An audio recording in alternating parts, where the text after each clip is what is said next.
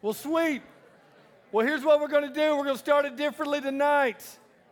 I'm going to pray for you. So here's what I want you to do. I don't know if you've had a summer that's been spiritually dialed in. You've been passionately following Jesus. How many of you went to camp a few weeks ago? And so I'm sure that was good, and this is like your first gathering since then, and there's a lot of you guys who've been dialed in. There's some of us who've been kind of walking far behind. Some of us kind of feeling our way out. We got a lot of stuff happening in our lives, good and bad. So we're going to start tonight. It's going to be a cool talk, but we're going to pray. I'm going to do that for you guys. So here's what I want you to do. Bow your heads with me. I'm going to pray for you, and then we're going to launch into where we're going. So, Jesus, I pray that you would speak loud and clear tonight. I pray that these students, these high school students who love you, God, that tonight they would hear your word clearly, that who cares what I have to say. It's only what your scripture has to say because it is truth. And so, God, I pray that you would bring that to fruition in our life, that we would see it and that we would dial in, that we could actually lock into what you're saying for a few moments. We could stop our busy brains. We could stop all of the distractions, good and bad in our life, and focus in on you. Fortunately, I pray. Amen. Anybody ever heard of the investing solutions firm, since you're all into investments and solutions, called TD Ameritrade? Yeah, well, you have it, okay? And so if you have, it's okay. Actually, you're in the middle of a series. How many of you have been coming here on Sunday mornings through the summer that you've been spending your time here with? We're doing a series called Paul's what? Paul's Travel Blog. Well, what we've been doing is walking through some of the epistles, the pastoral letters that Paul wrote to these different churches. Really focusing on Colossians, Ephesians, Philippians, Galatians. So, because when Anson asked me about 2 weeks ago saying, dude, I've got to speak at a camp out of town.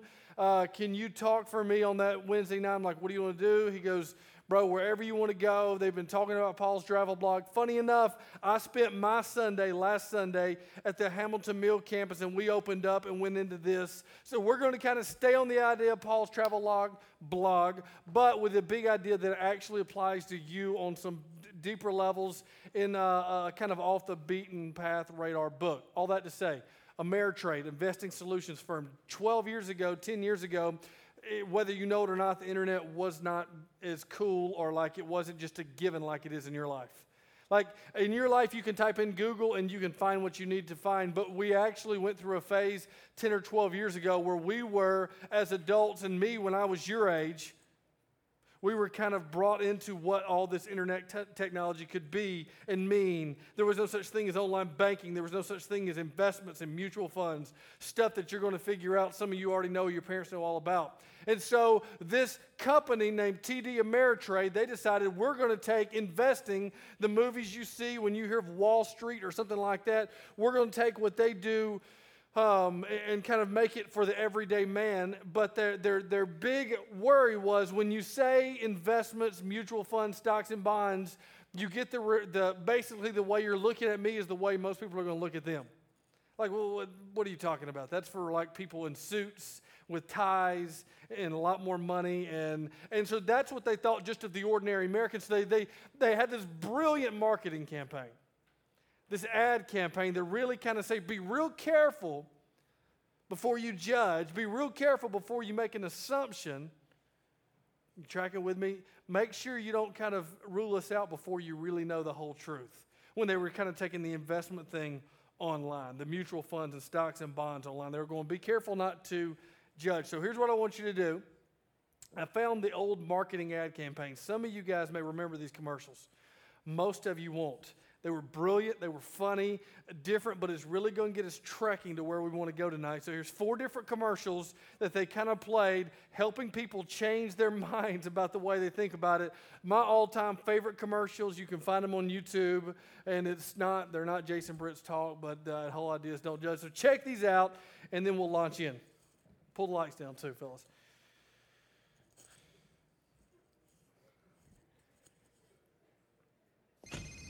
Hello. Well, how much are they asking? Well, that's a lot of money for a deck. Well, I hate to tell you this, but you're getting robbed. Did you hear me? You're getting robbed. Ow! Stop! Stop!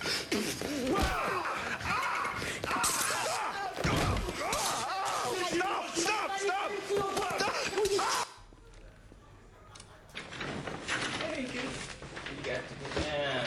Come on.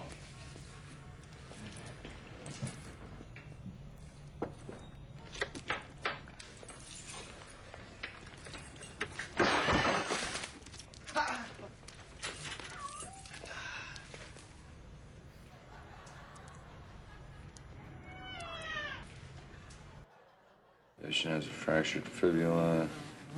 Given him a mild sedative. So he could be able to go on tomorrow. Daddy's gonna be so excited. All good.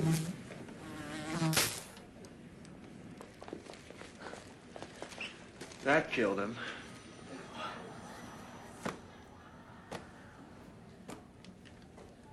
Paging, Doctor.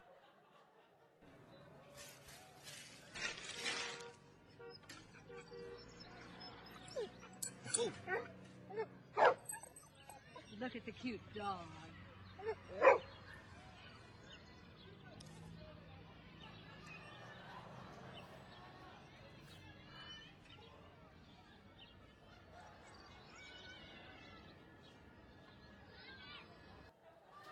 So it's the idea that it's all in the way you see things. What was not intended was what was interpreted, right? And what these scenarios set up was, whether you like it or not, there was a perception that was had. And here's what I know: at some point, perception becomes reality. I learned it best a few years ago at my 10-year high school reunion. Dude, it was 10 years, I'm only 30, but I was at my 10 years high school reunion like 2 years ago. And I graduated, I'm actually kind of a local guy. Just to take a poll, how many of you guys have lived here in this area, like Buford, Lawrenceville, Decula, wherever you're at, right here in this northern Gwinnett area? How many of you guys have lived in this area for 10 years or longer? 10 years or longer. That's a lot of you. Cool. How many 10 years or less? 10 years or less. Cool. Awesome. And here's the big idea. There's a lot of people. That's why there's such things as, anybody going to Mountain View High School, Mountain View this year? Woo! See? There you go, Mountain View. That's right. Like when I went to school, there was no Mill Creek. Here's the deal. When I went to school, Collins Hill didn't come around until my junior year. Like Collins Hill, you guys wasn't on the map, right? And there was like Decula, and there was like Central Gwinnett and North Gwinnett, and Mill Creek was like Hog Mountain area. You know, there was not a Hamilton Mill. Nobody goes, hey, where you live? I live up toward Hamilton Mill. No. I live in Hog Mountain, right? And there was no Mall of Georgia. We actually, instead of going to P.F. Chang's, when we would go over to where the Mall of Georgia was, we would shoot and kill our own food because we'd go deer hunting there, right? And so that was like, this is 12 years ago. This is when like you're like 4 and 5 years old, okay?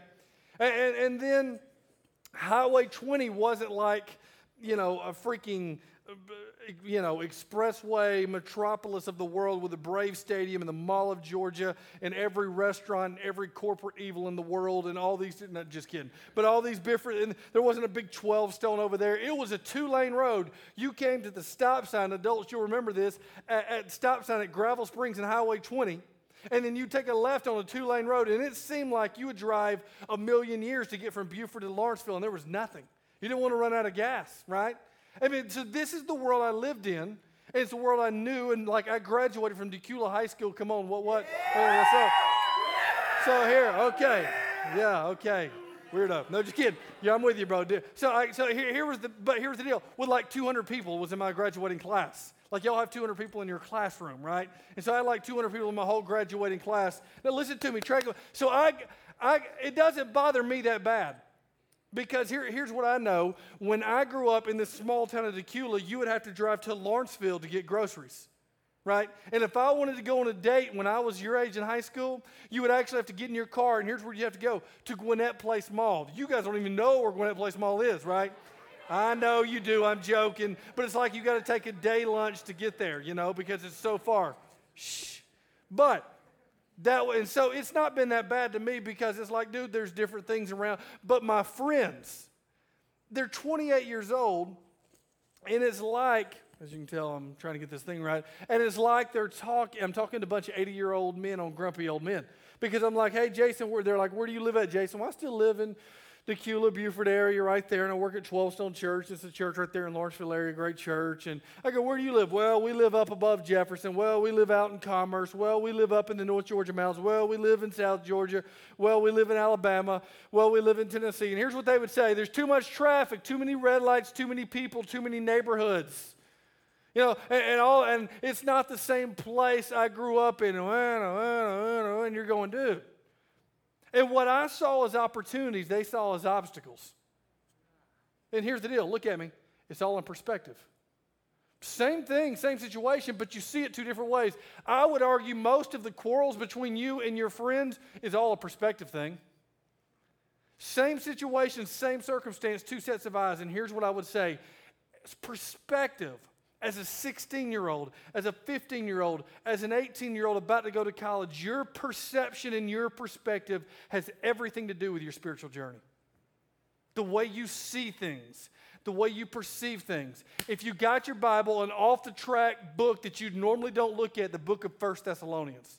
Here's what I want you to turn. If you don't have it, that's okay. But I want us to sit down on this because it's all about the way we see things. And some of you are going into high school, back to your school, and you're passionate for Jesus. And in 2 weeks, you go back into kind of the rat race of being a high schooler. And it really, your passion will be determined by your perspective. And some of you are going off to college, and here's what I'm going to say. As well-meaning as you are and as good intention as you are, your passion will be fueled because of your perspective. Because of the way you see things when it comes to relationship with God. So it's going to be good. It's going to be fun. We're going to have some fun along the way, but I want you to trek with me. Here's what you need to know. Why perspective? Because at some point, perspective becomes reality. And reality is what ultimately happens is what we react to. What our perspective is becomes a reality. And at some point, it sets in and just becomes our life, whether it's real or not. So Paul writes this, and he's writing this letter, like you've talked about. KQ took you through it if you were here at Highway 20 on Sunday morning through Ephesus, right? And so he writes this letter to the Thessalonians, and here's what you need to know. It's a major city. It was a major harbor city. It was in the Roman Empire, but it was governed by local officials, which meant it didn't look just like the rest of the Roman Empire. It was a melting pot, if you will. And what I mean by melting pot is that it was a lot of different religious beliefs and a lot of different religious understandings. And there was a Greek influence, which means there was a bunch of gods and goddesses, and then there was a heavy Jewish influence, which meant there was Yahweh, Father God. There was all these different religious understandings and views, and Thessalonica was this harbor town where all these different people had trade routes. It was just kind of like a New York City of its day, or a Metro Atlanta of its day. Over 100,000 people were population, which was majorly big. One guy said this, it was the key to the whole of Macedonia. Here's what it said. Thessalonica narrowly escaped being the capital of the world, most influential place around. So Paul goes there, and he spends some time there, and ministry goes well, but he gets ran out of town, so he writes them a letter. By some of the people who wasn't happy with him, they run him out of town, so he writes the believers a letter. And here's what's way different. Here's what I want you to catch, and we're going to get into it. Here's what's way different about what Paul writes. In most scenarios, Paul would spend, if you've read any of Paul's writings, Galatians, Ephesians, Philippians, Colossians, here's what Paul does. He takes the first 10 to 12 verses and he says this. Thank you guys, you've been awesome. I praise God for this, I praise God for that. And then he starts smacking them around. You need to watch out for this, you need to watch out for that, you need to kind of get with this. And he basically corrects their theology, corrects their behavior. And he would spend the first 10 to 12 verses, and then he would unpack this whole deal. Not so with this book. Of a 5-chapter book, Paul spends 70% of the book, 3 chapters, telling them how good they are. Telling them how much he loves them, about their faith, about their deeds, about their compassion, about all these different things. And he's talking about chronicling the relationship, letting them know what had happened while he was there, why he loved them so much. He was praising them. And so you sit back and go, well, what was it that they got?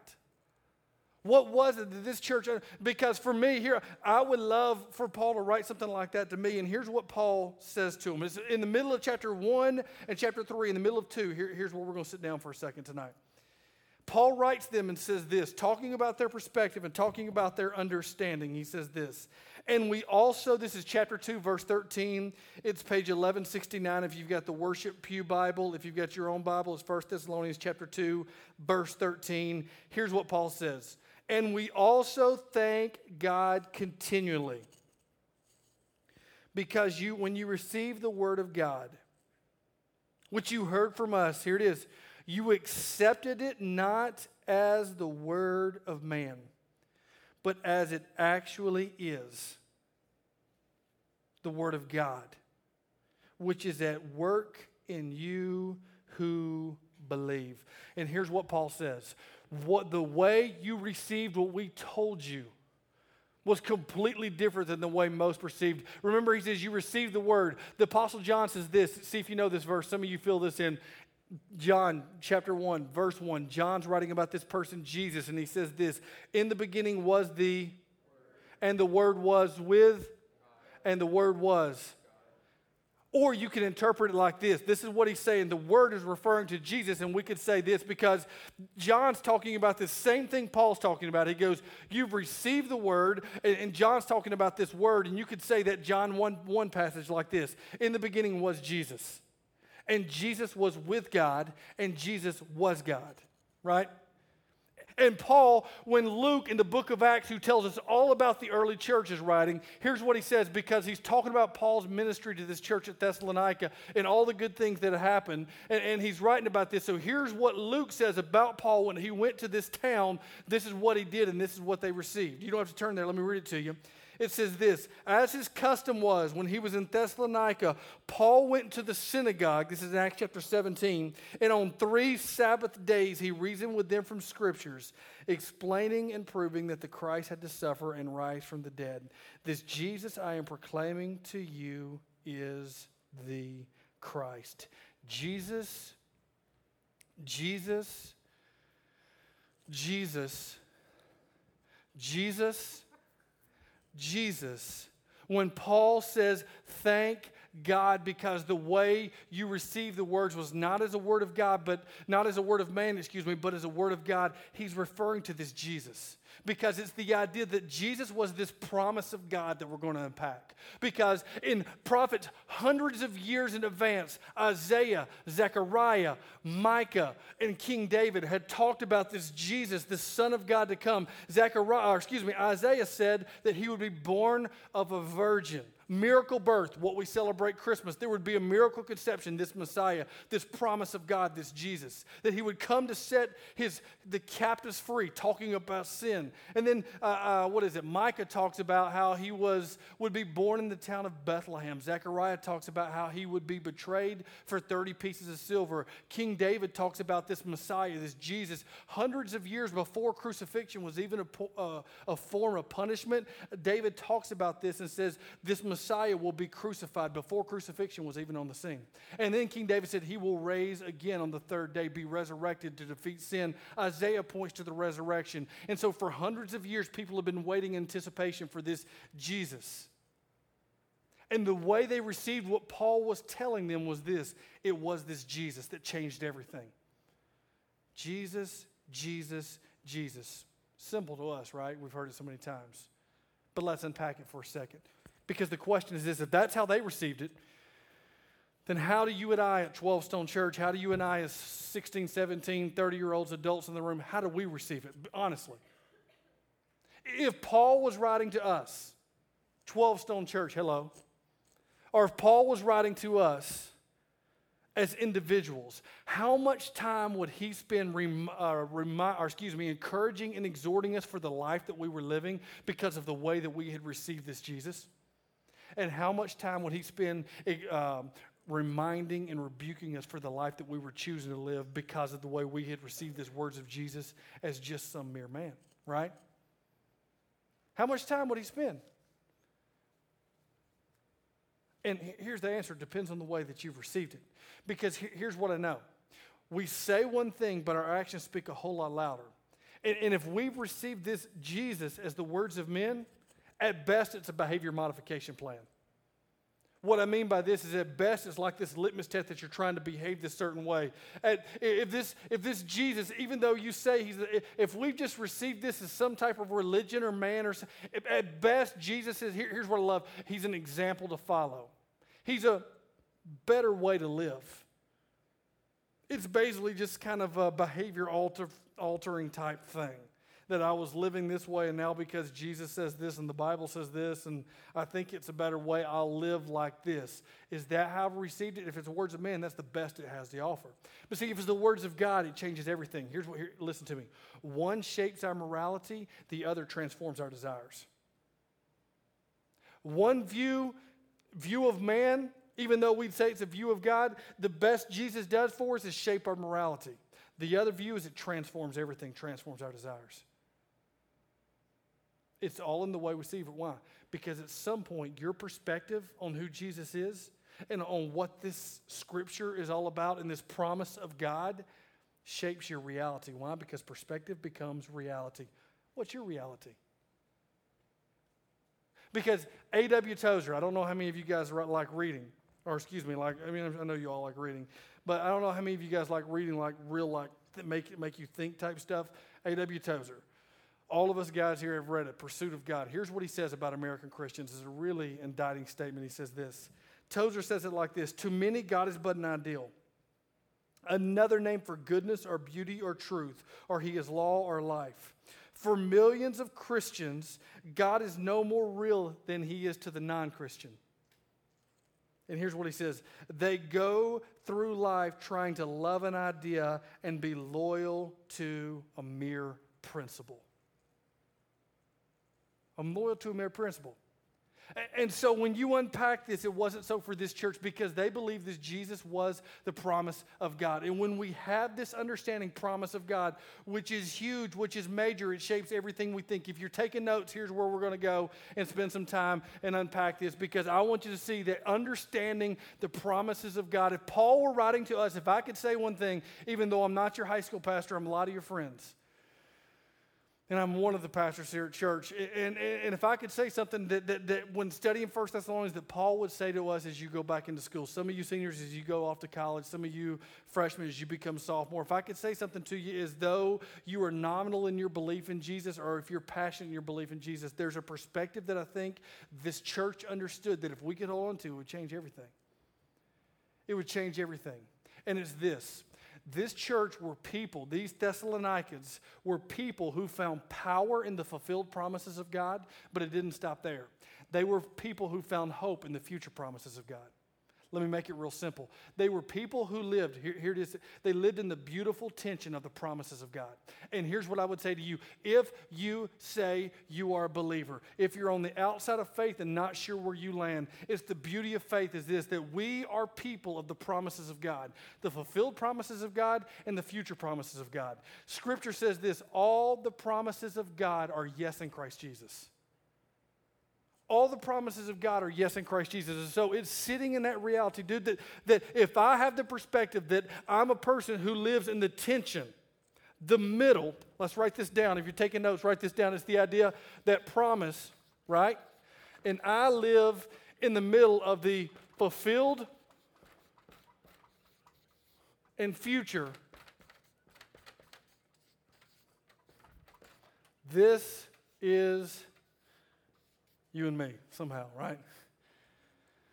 But I live, kind of my arms are jacked up, sorry about that. But I live in the tension of the fulfilled promises of God, which are Jesus, and the future promises of God, which are Jesus. Your notes have it. We are people who live in the power of the fulfilled promises of Jesus and the hope of the future promises of Jesus. That Scripture says that we are people of promise. And here's what I know. Promise is a huge, major, big deal in Scripture. Like, there's probably no more significant or no more weight held to any idea than the promises of God. All the way back to covenant theology in Genesis and Exodus and Leviticus and Numbers, promise of God. Through the prophets, what I was just saying, promise of God. Jesus making these promises, right? And so many people refer to the Bible you hold in your hand or the person next to you or what I'm teaching from as the promise of God. So promise is this huge, huge deal in Scripture. Look at me. But boy, it holds no weight in our society. The word promise holds no weight in our culture. Be honest with me. How true is it? It's almost like you cannot turn on the news without hearing about, and I know a lot of you guys aren't like professional politicians or really into politics yet, but you're going to get this because you're just living and breathing and you've got the internet and you've got TV. How true is it that we live in a place, you cannot turn on the TV for just a moment without seeing some politician who's made promises with his mouth that his character can't back up. He's made promises, with his mouth that his character can't back up, right? Here's one for you, and I know a lot of you guys don't have this on, but this thing I've got on my finger right here, this wedding ring. The ultimate kind of symbol of a vow, a promise I made to my wife in front of hundreds of people and she made to me. And I wear this not because it marries me, but because it reminds me of the promises that we made to each other before this audience. How much weight does this ring even hold in our society anymore, though, let's be honest? Because the truth is this, a lot of you live in the brokenness and the hollowness of broken promises made when two people said they were going to spend their life together. Right or wrong, not your fault. Or if you don't, you know friends who do. And so this ultimate example of what a promise should be in our culture has this reality. But I think there's an innocence of promise I want you to catch. Let me show you a picture. A lot of you guys have met them, but I want to show you a picture of my two kids. They're cute. Throw them up there, fellas. This is Carson and Claire, and this is, there they are, okay? So that's them. They're a trip. They're always into something. Carson laughs at everything. He's got red cheeks.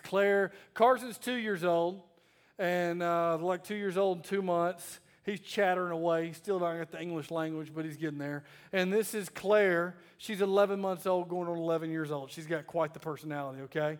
And all that to say, yeah, she's just sitting there like this. It's weird. Okay, thanks. He's making fun of my kid. All right, no, I know you're not. But here's the deal.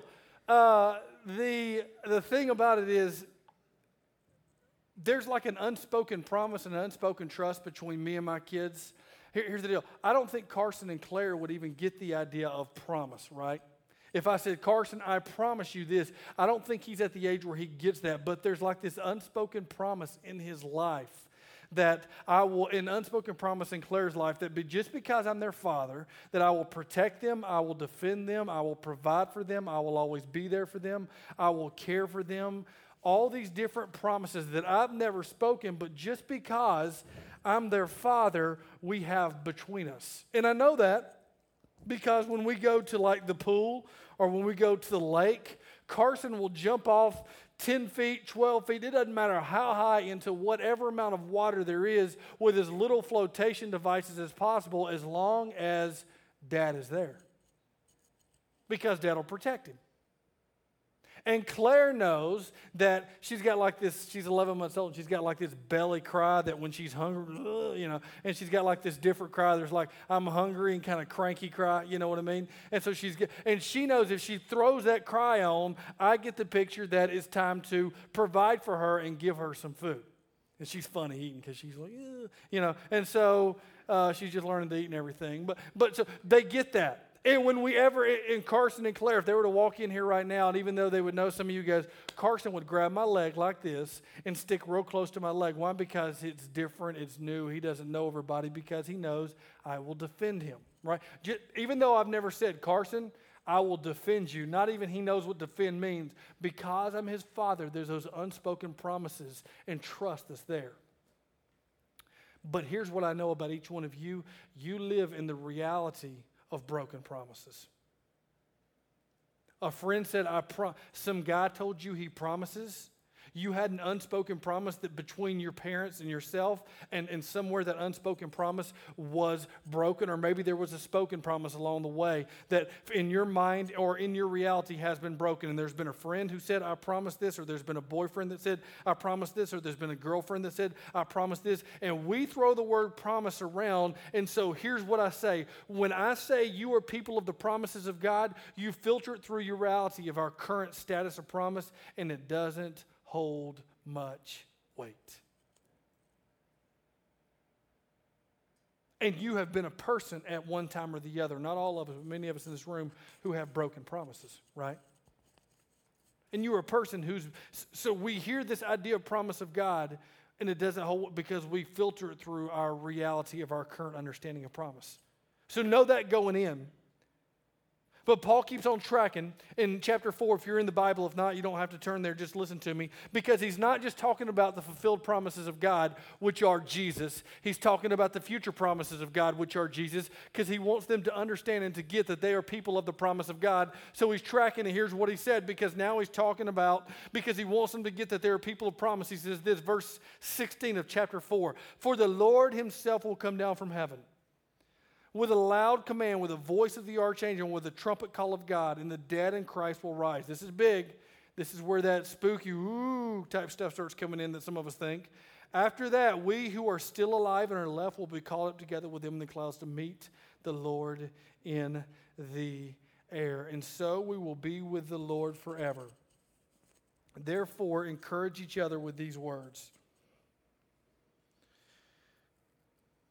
And here's what I want you to catch. Paul's starting to write. He's not just talking about, look at me. He's not talking about he's saying, you are people of promise, the fulfilled promises of God, which are in Jesus. And then he begins to point to the future promises of God, which are in Jesus. And he says this, encourage each other with this. Not only are you people of the fulfilled promise of God, which here's what that means. If you are a person who claims the name of Christ, who says, I am following Christ, that you have been forgiven of sin, that you're not bound by your past, that you are in Christ. If you are a person of that, there's this huge reality of the future promises of God, which are Christ Jesus, which is this, he's coming back. And we hear that, and we filter it through our theologies or our different understandings, or movies about the end of the world, or our different conversations we've had, or different messages, or different things we've seen on TV. And so we go, Jesus is coming again. I'm not sure how all that looks. And here's what I'm saying. In essence, this is what I want to tell you. If you claim the name of Christ, big news tonight is this. We win. Hear me. Believers in this room, we win. Like, the story is not like unfinished.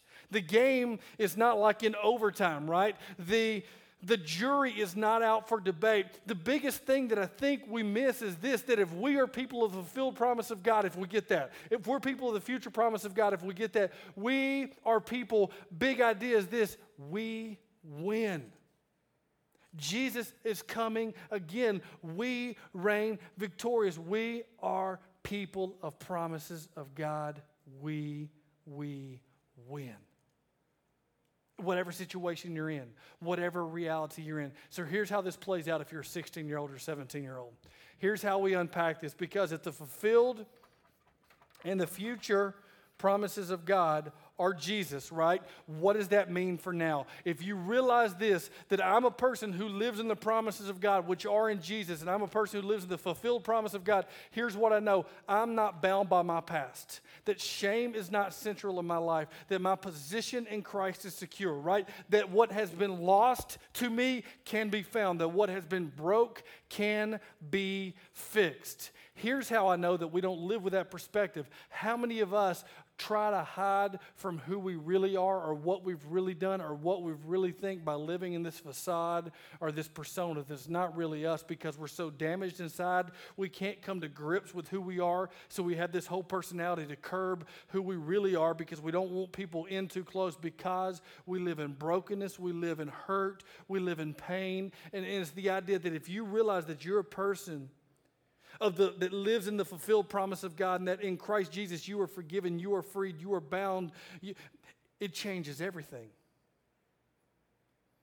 Here's the litmus test for me when I lose perspective.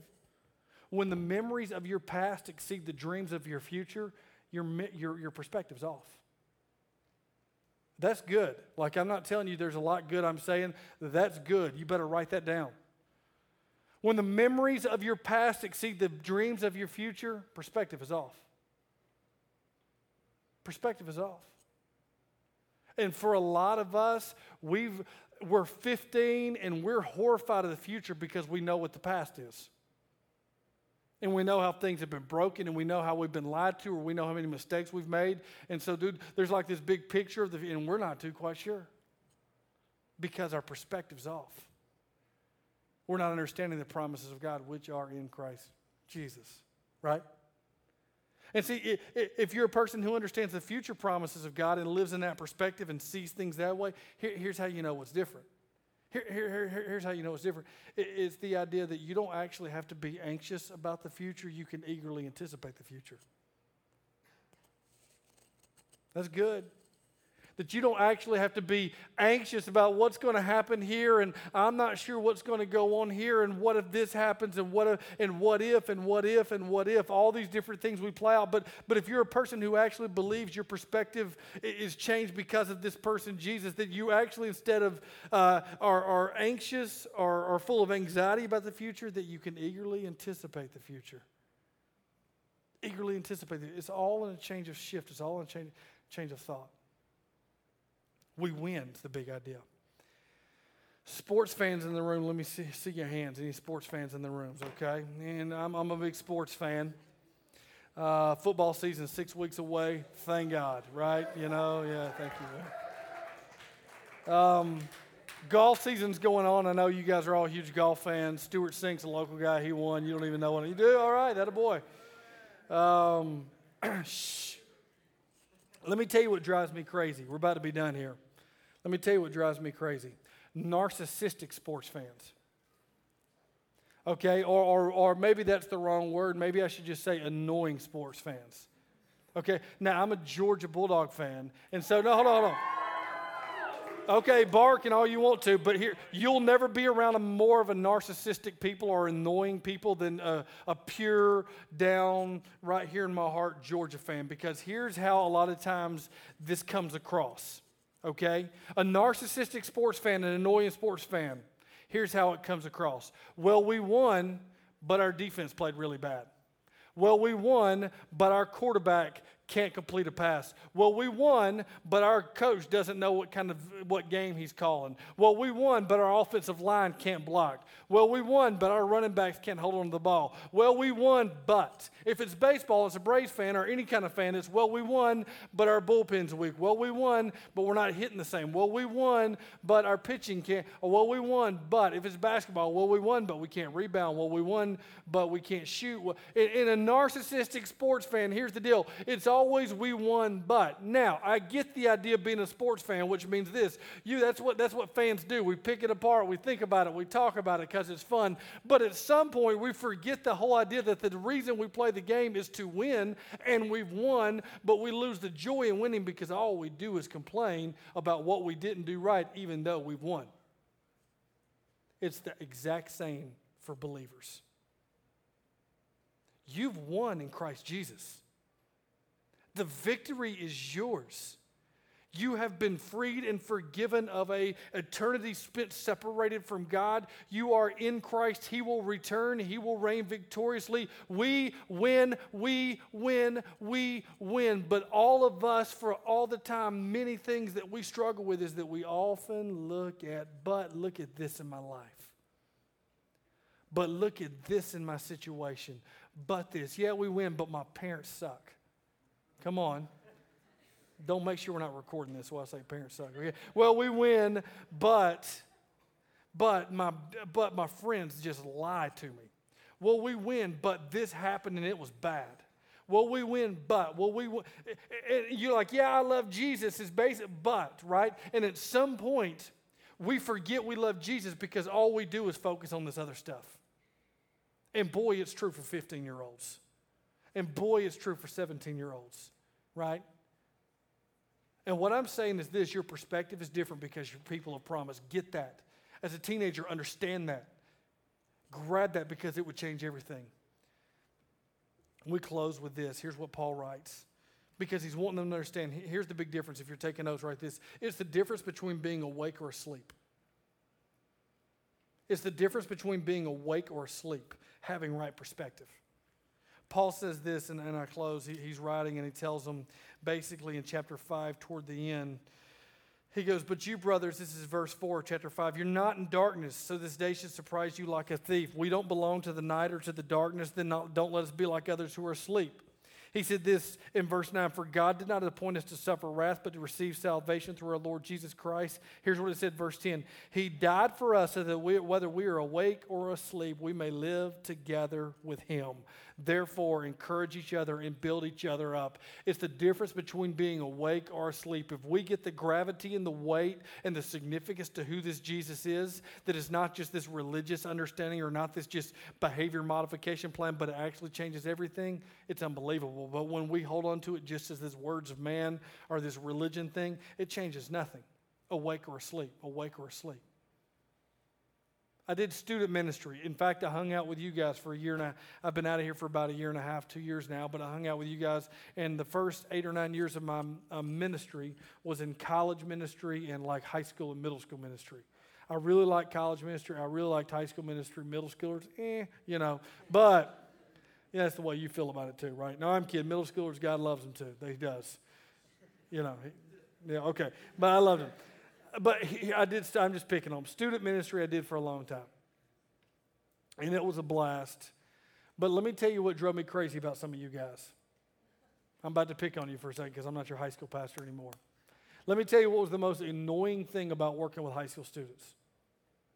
The number one thing was this. It was when you went up to one of you guys, because I'm a pastor. And you guys weren't too bad, honestly, but there's other ministries I've been in because this is like not the only church I've worked at or the only thing I've been in. And although some of you guys, I'm probably talking about you when I say this, but I still love you. But here's what would happen. You go up to a high school, especially boys, let's pick on them for a second.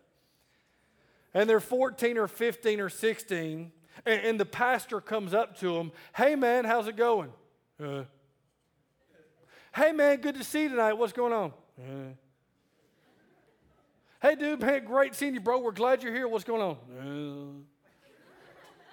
Hey, dude, we are pumped. Some of you know exactly because it's you. Dang, I can point at you. I'm looking at some of you, okay? But I'm not going to because that's Anson's deal. And so we came, and dude, how's it going, man? It was good to see you guys. Awesome as well, dude. We're glad you're here. How's things going? I wanted to look at some of you and go, use syllables, man. That's all you got to do. Right? Just like I'm not like going to bite you. I'm not going to like call this hex down on you. I'm just asking, how are you doing today? Good, Jason. How are you? And that's all you would get from you. And some of you girls, how you doing?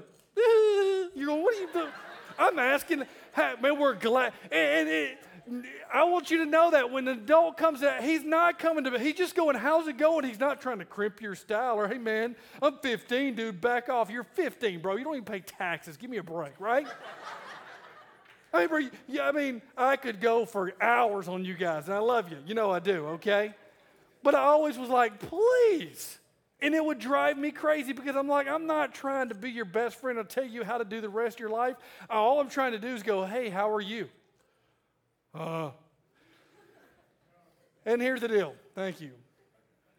Here's what I came to realize. Some of that's just because you're 14 or 15. And if you have your parents here, if there's some of you adults, you've got teenagers, you go, how's your day at school? You're like, just talk. You don't have to tell me like 5 sentences, but 5 syllables help the whole thing out here, right? But here's what I learned about you guys. A lot of you do that because there's so much stuff going on in your head, and you're so disturbed or bothered or worried about what other people think or the way people perceive you, or just you're so hurt and bitter toward God or toward church, or maybe not even that, but you're just not interested in talking to anybody. Your response is, And that's what I learned about you. Some of you, it's just because you're 15 or 16, hormones, all that kind of stuff going on. Others of you, it's just because all this stuff. But here's what I wanted to do to you. I'll be honest with you. Not all of you, but some of you. Because I love you, I wanted to grab you by the shoulders and go, wake up. The world's not against you. Everybody's not out to beat you down. Wake up. I just wanted to shake you and go, wake up. You're at a church and there's actually a Starbucks here. Things aren't that bad, okay? And there's actually lights and there's actually some type of decent music, right? It's not the worst place in the world. And you just wanted to go, wake up, wake up, wake up, wake up. Look at me and we're done. I honest to God believe that there's a heavenly Father that's looking at a lot of you tonight going, wake up. Spiritually speaking, wake up. Perspective. You, my friends, are people of the promises of God, which are yes in Jesus. We win. You're not bound by your past. You're not defined by what somebody said about you. Your parents can't determine your future, good or bad. It is yours, right? They can help build you and help grow you. But dude, this life is not that bad. You win. We win. Here's what I want you to do. Kevin and the band are coming up to play. I want you to turn to your neighbor right here before we pray. I want you to give them a big high five, and I want you to say this: we win. Just say, we win. All right, okay. I want to pray for you, and here's how we're going to end before y'all do your little cute game called karaoke, okay? Before Paul comes up here and you do your cute, look at me. I want everybody to stand up with me. Stand up, put your stuff down. And I want to pray for you. Look at me. This year at school, you probably won't hear from me again. You'll see me around 12 Stone, but it's all about your perspective. I'm going to ask some of you guys, who wins? Shh. But here's what I want you to see. It's all in your perspective. Because here it is. At some point, your perception becomes your reality. And so we're going to close the night, or at least this portion before we go on to the next portion, by just returning thanks to God. We do this sometimes we end differently. There's no groups tonight, and there's a game in the end, but I think God will be okay if we focus on Him for a second as we end. What song are we doing? How great Thou art, and our God. A lot of you guys know this song. And here's what I want to pray over you, and here's our return. We're going to give back to God and say this: how great is our God? You know this song. The words will be up there, but here's what I want you to do. Look at me, and we're done. Where do you need to step into? What promise do you need to make a reality in your life? What I mean by this is, if you are a believer, some of you need to stop worried about your past being defined by your shame. What's been lost can be found. What's been broken can be fixed. You need to claim tonight through this song, through maybe your prayer in just a second, that I am a person who lives in the fulfilled promises of God, which are Jesus. And whatever is haunting you, whatever your memory is that's holding you down, whatever doubt from your past, from last week, from 2 months ago, from 6 years ago, you need to say the name Jesus over. And there's some of you who are anxious about your future.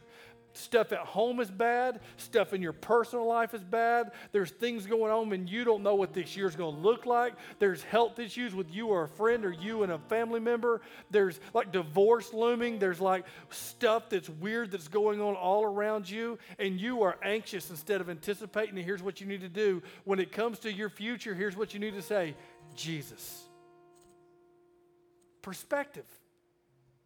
Past, Jesus.